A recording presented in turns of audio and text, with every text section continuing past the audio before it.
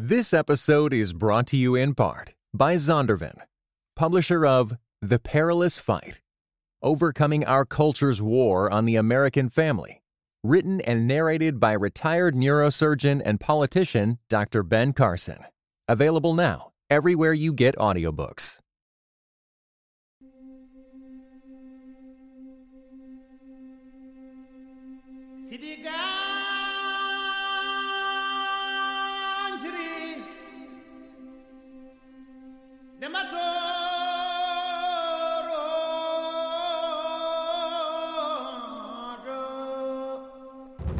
Welcome back to Once Upon a Time in Wakanda. I'm Tyler. I'm Bo. I'm Aaron. And season 2 has been amazing so far. We've talked about Killmonger. We've also talked about everyone's favorite hero, albeit sort of idealistic, Nakia. He just rolled his eyes. No, I didn't. I was looking around. No, I didn't. No, I did not. No, I did not.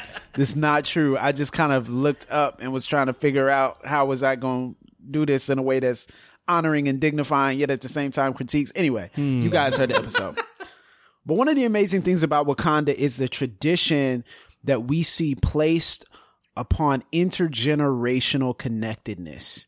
We felt like it would be very appropriate for us to talk about how interconnected Wakanda is generationally, especially in 3 main characters. T'Chaka, who's T'Challa's father, Ramonda, who is T'Challa's mother, and Zuri, who becomes T'Challa's advisor, and also is T'Chaka's best friend, basically his right-hand man when T'Chaka is alive. So as we think about interconnectedness and intergenerational Wakanda, like, what did you think were some examples of the power of that in the film? Because I think the film does a great job of representing both old and young, and the tension there as well in subtle points, the tradition battling with the modern. I think the most powerful intergenerational moments were when T'Challa had dialogue with T'Chaka. I think those were where not just the fact that this longing and this desire for him to see his father, but and not just all good either. So initially it's good. It's a reunion of sorts. Right. But then in the end, it's a confrontation. But whether it was the initial conversation or the confrontation that takes place toward the end, those were the most powerful moments to me. Right. And I think also what's fascinating about the intergenerational T'Chaka and T'Challa moments is in Civil War, T'Chaka does something that's so affirming for a father to do to a son. He places his hand on his son's face. Like, that is such a subtle, but it's a powerful, especially in African American culture, that outward sign of affection and affirmation and touch. To look at his son in the eyes and to touch his face is like, yo, there's some heavy moments. And then when T'Chaka is killed, T'Challa's anguish, him holding his father's body, like, that shows that there's a deep bond between father and son, something that's deeper than, oh, that's my dad. No, I love my father. No, I love my son. Absolutely.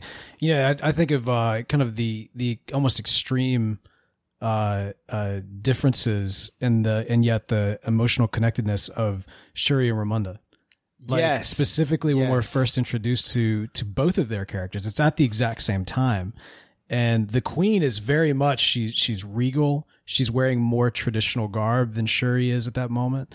And Shuri comes across as she's making fun of T'Challa almost immediately. Like, even in the weight of the situation and the emotion that is obviously surrounding the reasons for why they're all coming together, she's somewhat more lighthearted. She's talking about, the changes that she's going to make to her ceremonial stuff. She's flipping them off and getting called out by her mom. Right. Like they stand at such, kind of, I guess, opposite sides of the spectrum in terms of the ages represented on screen here.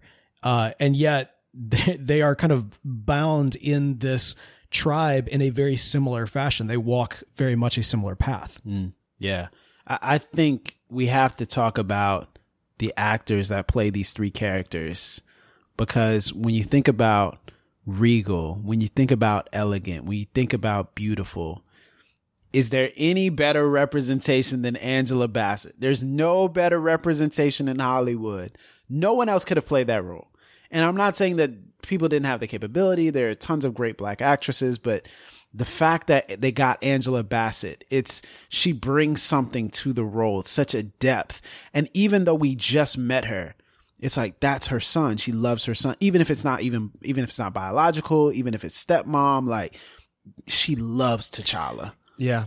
Angela Bassett, have y'all seen some of the behind the scenes, like her out of character? Yes. Like her just like appreciating the set and everything that's got, like, there's that scene, like, or not even scene, like it feels like a scene because, you know, obviously you're watching it, but where she's sitting there with the actress that's playing Shuri, Letitia Wright. Yes. And she's like, do you see this? Like, this is pretty amazing. Like, you know, and that's Angela Bassett with her career. That was so funny because she even said like something's about to pop off or something like, she used some colorful language and it was so cool, man. But I got to say this, Angela Bassett being cast in that role was absolutely amazing for a number of reasons. So number one, if you're an Angela Bassett fan, you've followed the characters that she's played throughout her career. Yes. That have walked through such great hardship and ending triumph, whether it be, well, I think one of the most iconic, of course, is What's Love Got to Do with It, you know, and she Bo is was rocking to that song in his head right now.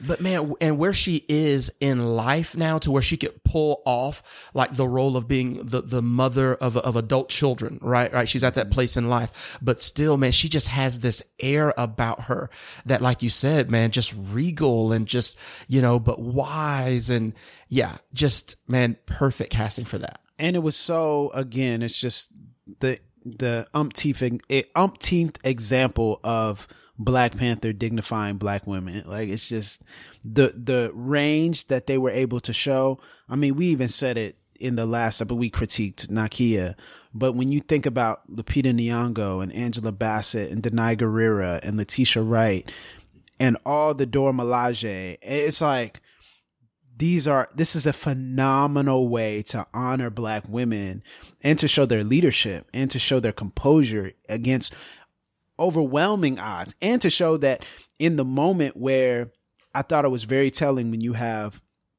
Ramonda and Nakia and Shuri and Agent Ross. So you have the three of them and then Agent Ross. How Agent Ross takes a complete back seat. And then when he tries to assert himself, he obviously gets shouted down. But it's interesting the ways in which they gave the women more dignity in the Jabari tribe. They recognized them more, and they're like, man, you can't even speak, Ross, whoever you are. You can't speak, but we'll listen to them.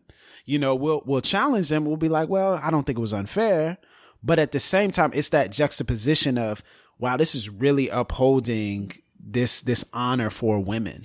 You mentioned the Jabari tribe. You know, I was realizing earlier, actually today, just in retrospect, talking about M'Baku and the Jabari tribe, a lot of the way that we are introduced to the Jabari tribe is very like male centric.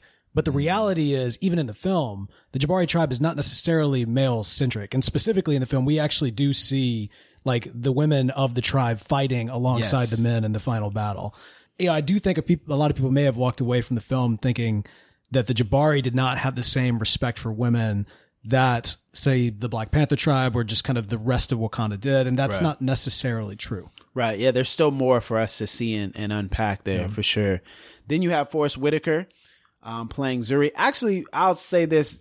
John Kani plays T'Chaka. I'll start with him because I think the fact that he was able to get his biological son to play young T'Chaka awesome. is incredible. And leave us. I'm sorry. I think that's incredible. And I'm like, wow, this is really. And so when I saw him, I didn't know that. And I was like, man, they got a real close portrayal, but it seems like he's so much younger than like his father. It's like, wow, he aged real quick, you know. It's like, hey man, it's the side effects of vibranium, you know. being king and being Black Panther. I mean, you age quick. And my question was, T'Chaka has incredible presence. Like, you can tell he commands respect. There's such a honoring nature. Like, everyone looks at him a certain way. And I would have loved to have seen how people looked at him in Wakanda, how they looked at him, how they viewed him. Ooh, yeah. I would have loved to have seen, like, because my question was, even as a kid, we never got to see T'Chaka in Wakanda. Exactly. And see, my question is he still the Black Panther? I mean, because brother was old. Like, was he still the Black Panther? I mean, was it like how long was he doing this? It requires some sort of, suspension of disbelief here, because I'm like, man, who was really operating in the Black Panther situation? Yeah. There was speculation about, there's a lot of, whenever trailers for movies come out, YouTubers will get on it and they'll dissect everything. Right. And I remember one in particular that was looking at the scene from the opening of the film, or not the opening of the film, but the one actually we talked about last week, the Don't Freeze scene, in which we see the Black Panther fighting all of these, the dudes with guns, and the commentator noted that the costume was more reminiscent of the one that we saw before and not the one that's going to be in the new film. So they were guessing that perhaps this could be T'Chaka. And I was thinking, like, with all due respect to John Connie, right. I don't think that he could fit in that suit. It's not working, homie. Yeah. Like, that time has passed, bruh. That time has passed. And then obviously you have Forrest Whitaker, Academy Award winner. A very long and storied acting career, and has just kind of retired with one character. Yes, with all due respect. With all due respect, but he's been playing the same character for Bo Gullet. Listen, I'll just say this with all due respect: he was the weakest point of the film. He's just the weakest part of the film. No, but I'm glad he was there. Like, that character, definitely. I feel like the accent didn't work, and I feel like the way in which he dialogued with Chadwick, I thought that was powerful. But I felt like the accent just kind of fell flat. We haven't even critiqued like accents and what that kind of looks like, because we're not linguistic experts here. But one of the things we can say, I apologize for my accent that I just did. I was just channeling. But one of the things we can that was say, Saul Guerrero, to be fair. I felt the same way. Though. Yeah, like one of the things we can say is, this is kind of different. The others felt more natural, felt more. You felt the same way. Yeah. I think because, and when it really hit me, when it came out and I got, the digital version and sitting there watching it in iTunes. And the more he talked, especially when, before the ritual combat, I found myself thinking, yeah, it seemed, and it was such a stark contrast when you take, M'Baku, Winston Duke, like his character, he really had a tight accent. And then even Angela Bassett, her accent was really good. It was like certain people, it was like, man, they're really dialed in. But that's neither here nor there. That's nitpicking. But it just kind of takes you out of the movie a little bit. The movie, well, to your credit, man. I mean, the movie invites nitpicking because it's so tight. You know what I mean? Like, yeah, and the attention that's given to building upon the world and building the culture and building the tribes, and the way, like, how much thought was gone into the art, the language, the delivery, the accents, the fighting combat, the styles, the clothes they wore, everything was intentional. Nothing was just like, oh, this looks African, let's throw it up here. Exactly. Yeah, it was very well thought out, very thorough. And I think one of the most powerful points of the entire movie is the ancestral plane. If we want to talk about intergenerational connectedness, that ancestral plane with the Panthers and then the second scene where all the people are walking up to him, that is powerful. When you saw that, what did you guys think? What hit you? The first thing, okay, so seeing all the Panthers in the tree, I mean, it reminded me in a way, and this may sound funny, but so Lion King, right? Mm-hmm. You get this feel in Lion King, even though you don't see it like that. So like in Lion King, it's Mufasa that kind of has still like a presence as a father, but you get this feel. He gives his son a vision. He gives, Simba an intergenerational vision, right? That you're a part of this line and all of those things. And so you kind of get a glimpse of that, but then, cause my mind just kind of went there, but remember who you are. Yeah. In that scene, right? So in that scene where you could see the succession, you could see the generations. Man, that was powerful. And the fact that they were Panthers first. Yep. You know that.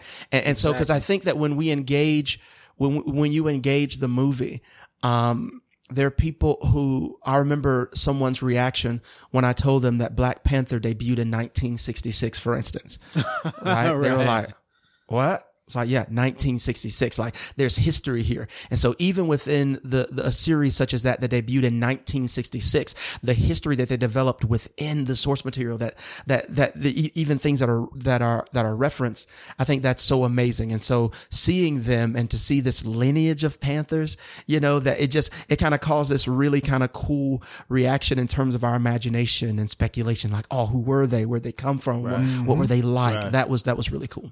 Yeah, and I think what is very powerful about seeing the ancestral plane is that if you're going to be a Panther, if you're going to be the leader of a country like Wakanda, no, before you do anything else, right after you win ritual combat, you have to speak to the ancestors.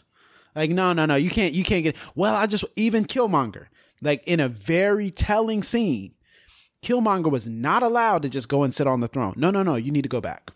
You need to be put into the dirt. Now, what we saw here is the disconnection of Killmonger. He didn't see all the Panthers. He saw just his father. There was still this open wound. But T'Challa was able to see the Panthers. He was able to see everyone. And then in the second scene, Bo, he confronts them. That to me is just nuts. If you think about African culture, you think about African American culture, this idea of confronting your elders. That doesn't make any sense, right? Like, confront your elders.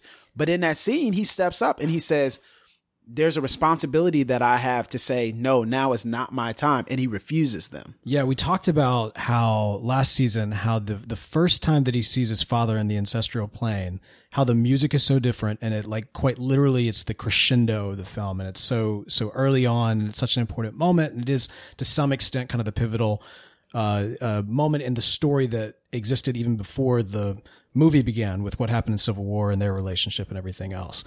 But you're right. When he goes back, and you mentioned you have to go back to your ancestors. You almost kind of wonder, was the benefit of the heart-shaped herb about the power, or was it about the connectedness with the ancestors?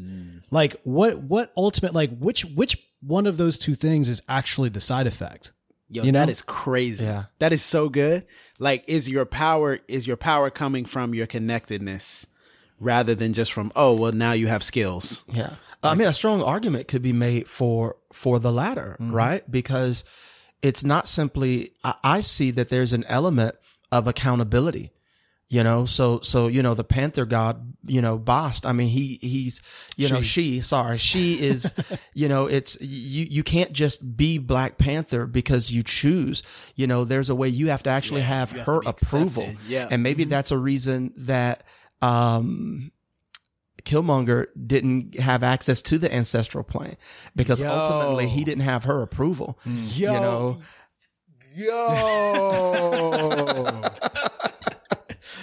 Yo, Tyler's mind has just been blown. Bruh, I never thought of that. Yeah. There's so many layers, bro. We should do a podcast on Black Panther. Like, we should do an entire series on Yo, that is crazy. That's such a great point. So you have the ancestral plane, but then there's another real life example of it. So that's kind of the fantasy afterlife example, but then there's a real life example with the Wakanda Council. And so at the council, you see generational exchange, and you see different leaders of the tribes, but then you also see a W'Kabi, you also see a Okoye, you also see a T'Challa. And at the beginning, there's like some sort of tension between Black Panther pursuing Claw, because the leader, as you pointed out, of the merchant tribe, she says, Wakanda doesn't need a warrior. We need a king right now. And then Okoye says, we can't pass this up. And then W'Kabi says, think about what they did, again, pulling generationally. What did they do to my family? They killed my parents. Like, there's a reason he's sitting there instead of someone older. Exactly. And so when you think about all that, isn't that a picture of what it should be? Like, this connectedness to the generations, to where they're exchanging with one another. But clearly some are winning versus others. And then it's funny because Killmonger plays on the tradition when he comes in, because he says, I want a challenge. And then once he lists who he is, at first they laugh at him. And then once he says who he is, then one of the tribal leaders like, well, he is within his right to do it. And so he used the tradition against T'Challa to put pressure on him. Like, so I think it's just really powerful to see the Wakandan Council. And I hope we get to see more of them, because I think we'll see kind of this tension between things they should do, things they shouldn't do, critiques, all those things. Yeah, absolutely. I mean, you know, the way they could take the council in the future is kind of exciting just to think about. Even in that one scene where they're kind of all debating one another, is that in and of itself setting up, you know, perhaps where Wakanda is in the future. Wakandan Civil War. Huh? But you were talking specifically about, you know, the second time that he goes to the ancestral plane and how he's challenged. So it's fascinating because what was this like big emotional special moment at the beginning of the film? We literally leave T'Chaka as an audience. Like we've known him up until that point as kind of this, you know, as a strong leader, as kind of somebody who loved his son. You know, we talked about kind of the connection that was displayed, the intimate connection between the two, but we leave him like alone and like kind of destroyed by his son. Right. Mm-hmm. Like yeah. that's it. We're not going to see him again unless Shuri sees him. Yeah. I mean, it's a wrap, you know. Hopefully we get that scene where T'Chaka like looks at his son and says, why are you dead again? But as you say, you don't think he's in the ancestral plane, but honestly, I kind of hope that somebody, I mean, me personally, I kind of hope that Shuri goes to the ancestral plane and we see that, because I almost feel like there needs to be a bit of a redemption for T'Chaka. You know what I mean? Like he was destroyed after death in the way that his memory, like his legacy was to some extent destroyed. Now he was the one that destroyed it, and the fact that he made this mistake, but like now that one mistake has completely destroyed everything we know of him post-mortem. And so I don't know. I don't know how I feel about that. I don't know how I feel about that scene or where things left off. Well, I will say that, you know, the voice of reason for everyone, Nakia, did mention that no, she did mention in a good way to T'Challa that your father did what he thought was right as king.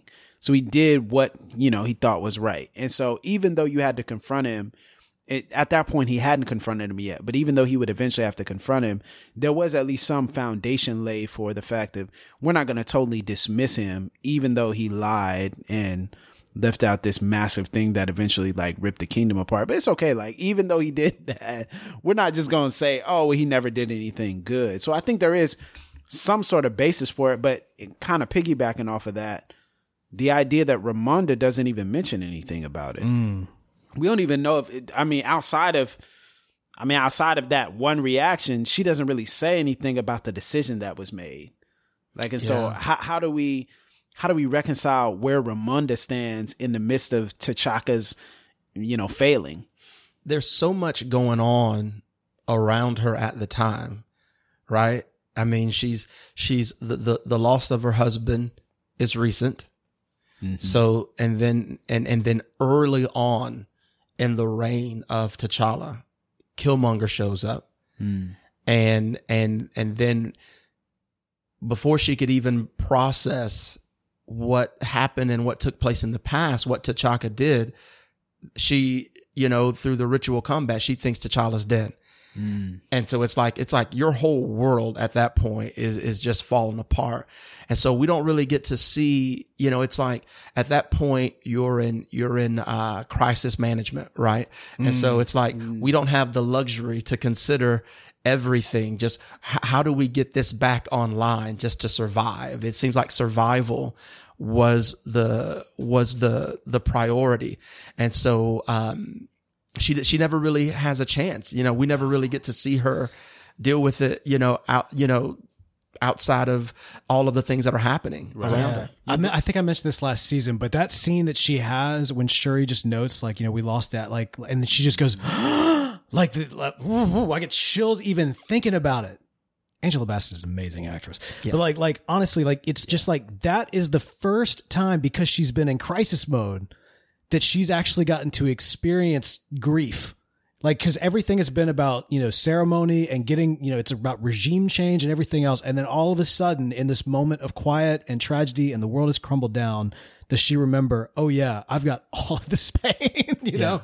Oh man. And I think what we see here, even in seeing the blessing of the intergenerational connectedness, there's a shadow to it as well. And that's Zuri covering for T'Chaka.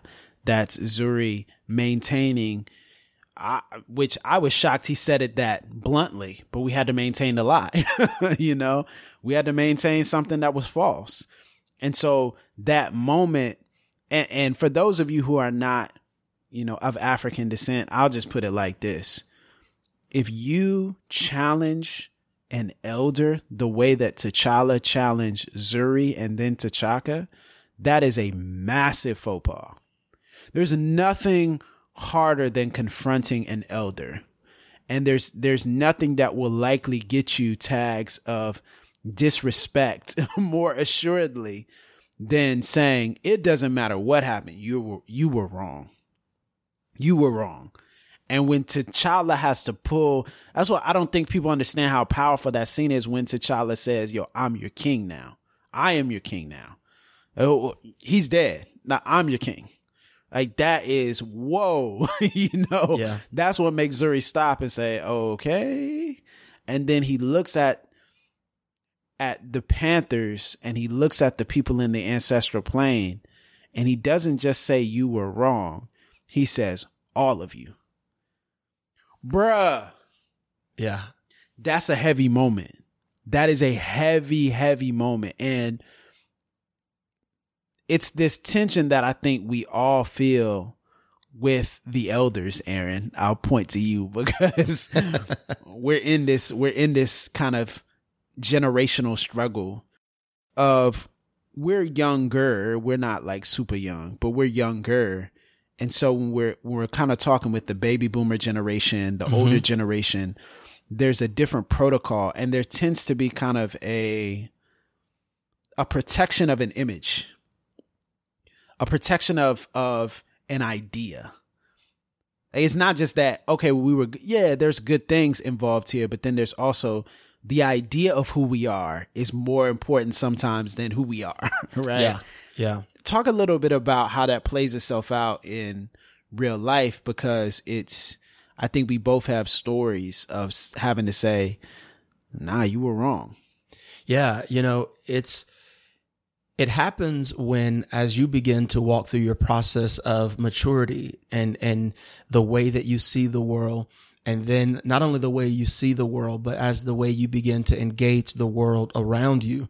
I think that a lot of the intergenerational tension comes where if you're younger, you look at some of the things that maybe from the older generation and you're like, I'm not trying to disrespect that. But what I'm saying is that's, and I don't say this in a cavalier manner, but it's almost like, man, that's pageantry though. Like where's the substance though? Like this, what is that? I see what you're doing and I get it, but how does that come to have, a relevant effect on the here and now? Right. And so the way that can come off if you're younger, or from the older perspective, is just irreverent, just, absolutely disrespectful. And I think that if you're younger, one of the things that we have to be intentional about remembering is that even though something may be in the here and now, pageantry, right? Or just, there's still a principle that it was connected to. Like it didn't just yes. come out of thin air. There's a principle that it was connected to.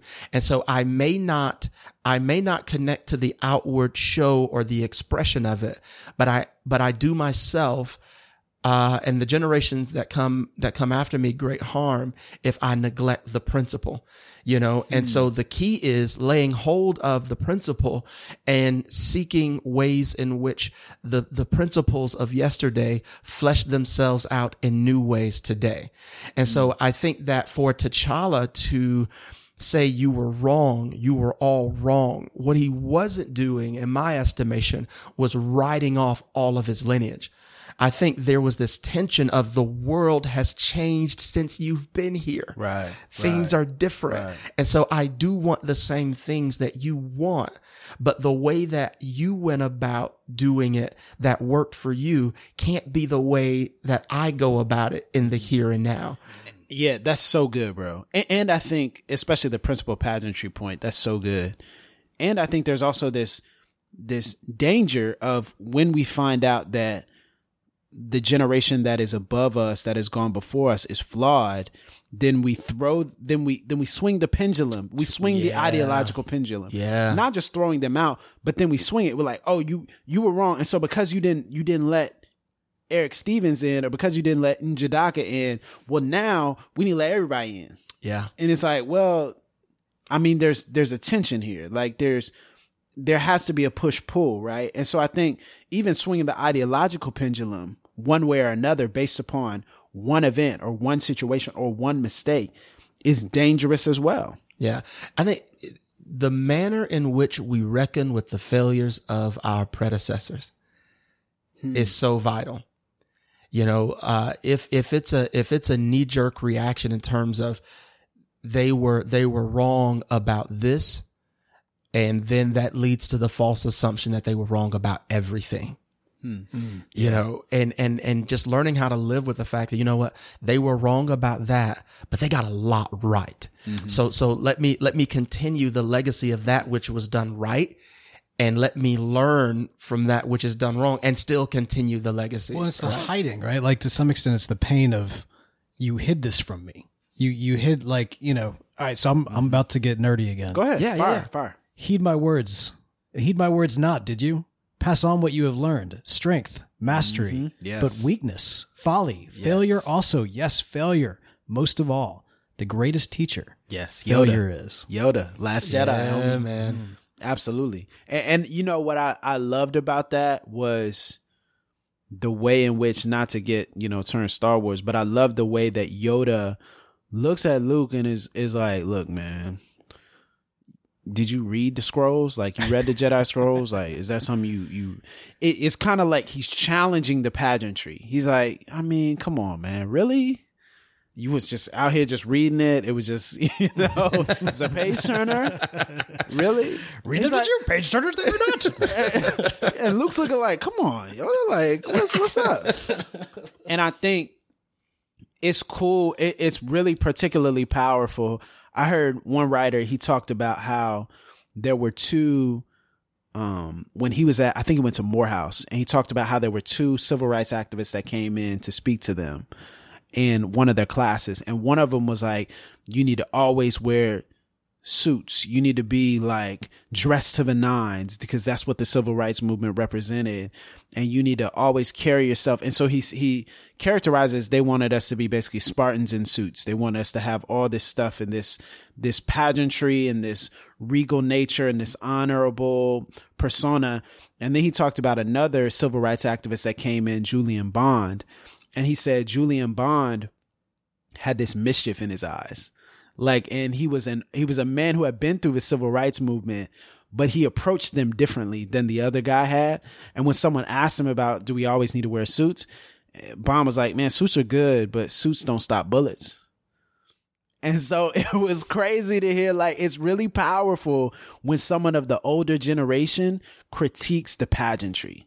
Like, when someone in the older generation steps back and is like, I mean, it's all right, but I mean, that's not going to be the ultimate thing you should worry about. Yeah. And I think we don't really see that in Black Panther, but what we do see is that at some point people have to acknowledge, okay, the torch has been passed. T'Chaka is gone. T'Challa is here. And it's going to have to be someone from the new generation now. And we're not even thinking about the ways in which that might have been a massive shift in their minds. They've known T'Chaka for decades. He's been king in Black Panther for decades. And now his son, is he ready? He got him killed. He's out there fighting with the Avengers. You know what I'm saying? I mean, just the perception. I know he didn't actually get him killed. But what does it look like for the older generation to kind of push away from some of the tightly held beliefs and clench its fists and say, you know what? Cook. I'm gonna let the youth cook. Yeah. You know, you have to. And I think also we see a humbled T'Challa, right? So we dealt with this at length last season where we talked about the tactical error that T'Challa made in accepting the challenge. Like he fell right into. Thank you, bro, because you know I'm not gonna let y'all forget. You know I'm not gonna. If I say something, I'm not gonna let y'all forget what happened. Like he fell right into Killmonger's hands, right? And here's what I see. I think that when you're younger, one of the things that we have to be very careful with about our critique is that when we make a critique of our predecessors, we have to be careful to remember that we were not in their shoes. Like we were not making, we weren't under the same pressure. Maybe we weren't bearing the same responsibility. And so T'Chaka as king made a decision as to what he saw best, not just for himself, but for Wakanda, for the people. We're not saying it was a good decision, but he was bearing the mantle of king, not uncle, not just brother, uncle, but king, right? And I think that after we see a smarter T'Challa in the way that he engaged Killmonger, I think he was more calculated. Very and I think that's a humbling experience. So I think, you could say, oh, they didn't know what they were talking about. They got it wrong. But then when you bear the mantle as king, now. So you dying every 5 minutes. Okay. Oh, all right. So taking that challenge from Killmonger, that's just, you thought that was the best thing to do in the moment then, didn't you? Good. Yeah, that's like, that stinks whenever that happens. Yeah. As a resident young guy, it kind of stinks, when someone has to be like, oh, so you thought this was this is how you thought it was going to go. You're like, oh, man. But how refreshing it is when you do, I think when you run into the elder statesmen and those men and women who have that mischief in their eye, that is one of the most life-giving, refreshing things I've ever come across. So I was going to ask you, Bo, do you think that the necropolis, which, Black Panther becomes King of the Dead in the comics, because when he comes back, there's already a Black Panther. And so I believe it's Shuri, actually. And so Shuri is already acting as Black Panther. And so then T'Challa is made King of the Dead. And so this is all the Panthers previously. He has access to their power, their knowledge, their experience, their wisdom.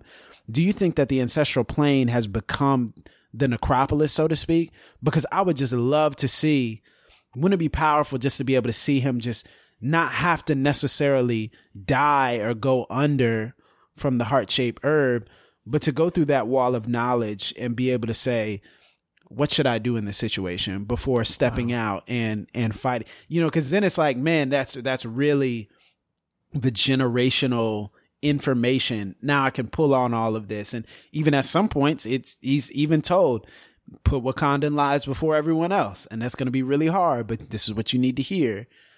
Do you think that they've replaced it with the ancestral plane? Yeah, I do. And it is interesting because in many respects, T'Challa's hero's journey was kind of rushed from that standpoint. If you think about kind of the idea of the master or the parents, the father, the wizard, whoever the guiding role is in the young hero's life, that character, that kind of component to the hero's journey ultimately has to die. Like at some point, the hero has to be separated away from those that are looking out for him. Gandalf has to fall into into the fire. Like, at some point, fly you fools. Exactly. If they had just gotten on the bird and listened to him, they would have gotten there easily. But at some point that has to happen. But generally speaking, it's a lot longer into the hero's journey, or at least midway through. Whereas with T'Challa, it's literally at the beginning of his movie. He doesn't have an Obi-Wan Kenobi type of character. Even Zuri doesn't really fit that mold per se. And so to all of a sudden like reopen that back up and have T'Chaka as kind of a constant, I think would be detrimental to the character, just from a storytelling standpoint. Because I think that what we saw in all of this movie was him wrestling with who he's going to be. And if he ends up in the next movie or at some point in the future now gaining access. I think there would be kind of almost like a just moment of all of like the ancestors coming back and be like, well, last time you were here, you said this, but that would be awesome. There would be something to that for sure. But at the exact same time, like he really needs to move on. Like he needs to stand on his own 2 feet. And we still like, if the closest thing we saw that to happening was at the very tail end of the movie. Right. And so from this point forward, I would much rather see him return from, my guess is the Soul Stone after Infinity War, ready to stand on his own 2 feet and to live or die by the decisions that he's made. I think you're ready for that too. Cause I mean, you've been pushing for like, oh, because he did this and this and this. I don't think we've actually seen him really feel the full force of the decisions that he I agree. Yeah. So we'll see what ends up happening. I think it'll make him better, more, humbler, as you mentioned, Aaron, but then also wiser moving forward and more tactical. I think maybe then the conflict shifts. That's why, as we'll talk about in a later episode, the conflict, I think, will shift away from just being T'Challa centric to being more about other characters fighting and having to find their place as well within Wakanda. And then there being some tensions from the outside to where they're going to have to come together and say, I know we fought from the inside, and I know there's different views and different viewpoints in how we see this, but there's a common enemy and we have to fight this common enemy that's invading. Which I think would be fascinating. But at all of it, and we didn't even mention Zuri. If you think about Zuri, it was almost like, man, this guy, what's he doing? He's covering for T'Chaka. But if you think about it, you've been with Njobu this entire time, undercover as a war dog. And what have you done? You've basically bonded with him. And then Coogler does something really clever when he basically acts like James, quote unquote, who's Zuri, doesn't know what's going on. Like he's looking like what's happening. And then you do that turn and then you have to betray your brother, but your brother betrayed your country. And then your brother wants to pull out a gun on you. And then T'Chaka kills his own brother for him. It's like, whoa. We can critique their decision to leave Killmonger, but in a very real sense, what an honor it is to know that your king would kill his brother to save you. Like, how does that feel when you sit back and say, my king would kill his blood and abandon his nephew for me? Yeah, I'm not going to say anything. I don't care how long it is. I don't care what happens. And if you think about it from that standpoint, you can look back at the older generation and say, oh, how would I have responded in that? Oh, we need to bring the boy. Well, the boy's going to find out one way or another, and then it's even greater betrayal.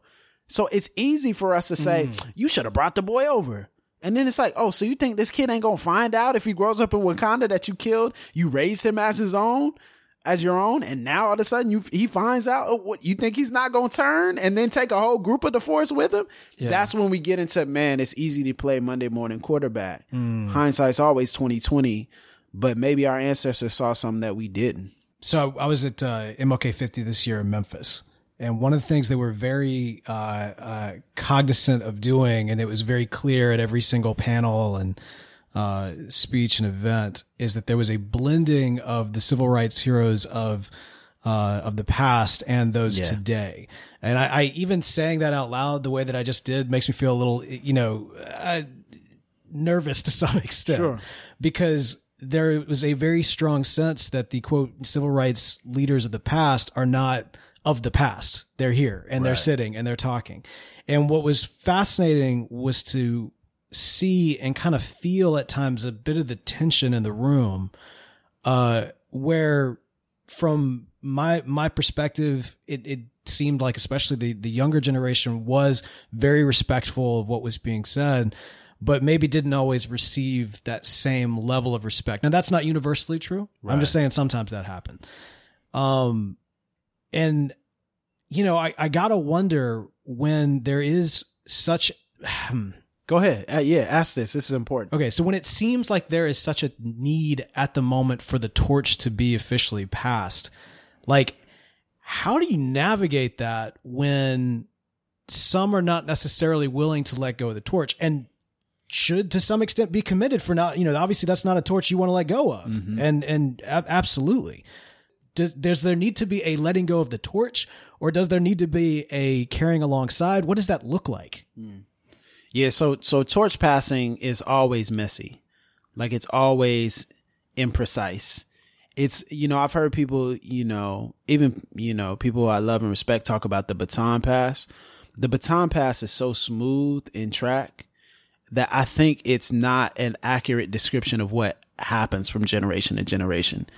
In reality, it's far messier. It's more like throwing a water balloon, and, you're like, oh, I hope I don't drop this, and I hope it doesn't splatter, And in reality, I think what the older generation has to understand is that you can only hang on to what you accomplished in the past for so long and it be effective for the present. You can only hang on to it for so long. That has an expiration date. And it's not that your contributions have an expiration date, but it loses its effectiveness in today. And so if you rest in that, and if you demand respect for that, even after people have given it, it'll never be enough. And then I think the younger generation, we have to understand that the torch is earned. You got to earn the torch. Like, so yeah, you want the torch, earn it. You have to be loyal. You have to be focused.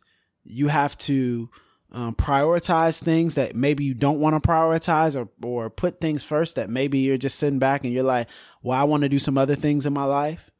I mean, you got to earn this. So if you really want the torch is going to require probably a whole lot more from you than what you expect.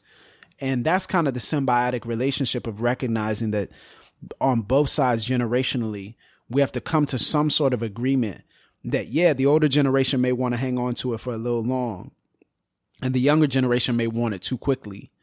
And that's just, we have to, as long as we can look at each other and acknowledge those things about us, because I don't think it's as much when you see that there's an improper torch passing or what have you. I think the job is for the younger and the older not to look at each other, but to look inwardly. You need to I need to admit to you that I want this. I want this, and I think you're hanging on to it for too long. But I also need to admit I probably want a little bit more, to bite off more than what I can chew. And the older generation says, I feel like you guys are going to move on from us and not honor us properly. I don't feel like you're going to do that. But I need to recognize that what I've done in the past doesn't work for the present. That's how you pass the torch, when you're able to introspectively say, yo, I'm going to put it on the table, and then let's take a look at it, and let's see how we can come to a compromise and an agreement of how we can work together side by side. Yeah. There's such a healthy level of introspection and self-awareness that has to be in place in order for that transition to take place, because even when it's done right, it's still messy, right? And so the older generation has to have the self-awareness and the introspection to recognize that the sun is setting on their time. And then the younger has to have the same thing to recognize that the sun is rising on theirs. Mm-hmm. And that's good, bro. The thing that I think the younger kind of misses sometimes, and I'm speaking from my own personal experience, is that to appreciate the price that has been paid by the previous generation and how they're not reluctant to pass the baton because it's a personal thing, like against you, but it's because it's something that is very valuable and that has cost a great deal to build and maintain. And so there is this trepidation that's like, it's not that I don't want to let this go, but I want to make sure that when I do, it's going to be well cared for and taken forward. It cost me everything. Yeah.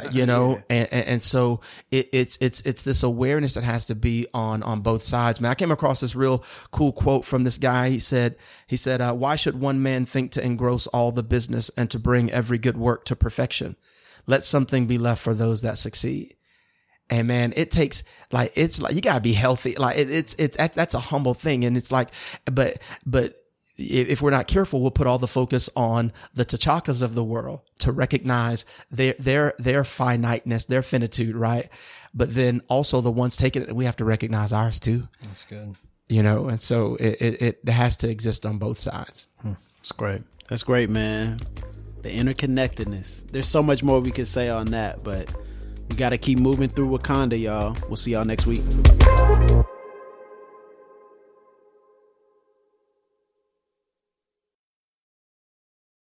This episode was brought to you in part by the Enneagram and Marriage Podcast, an outreach dedicated to bringing joy, strength, intimacy, and purpose to couples seeking growth. Be sure to visit enneagramandmarriage.com to find your chemistry together again, or for the very first time.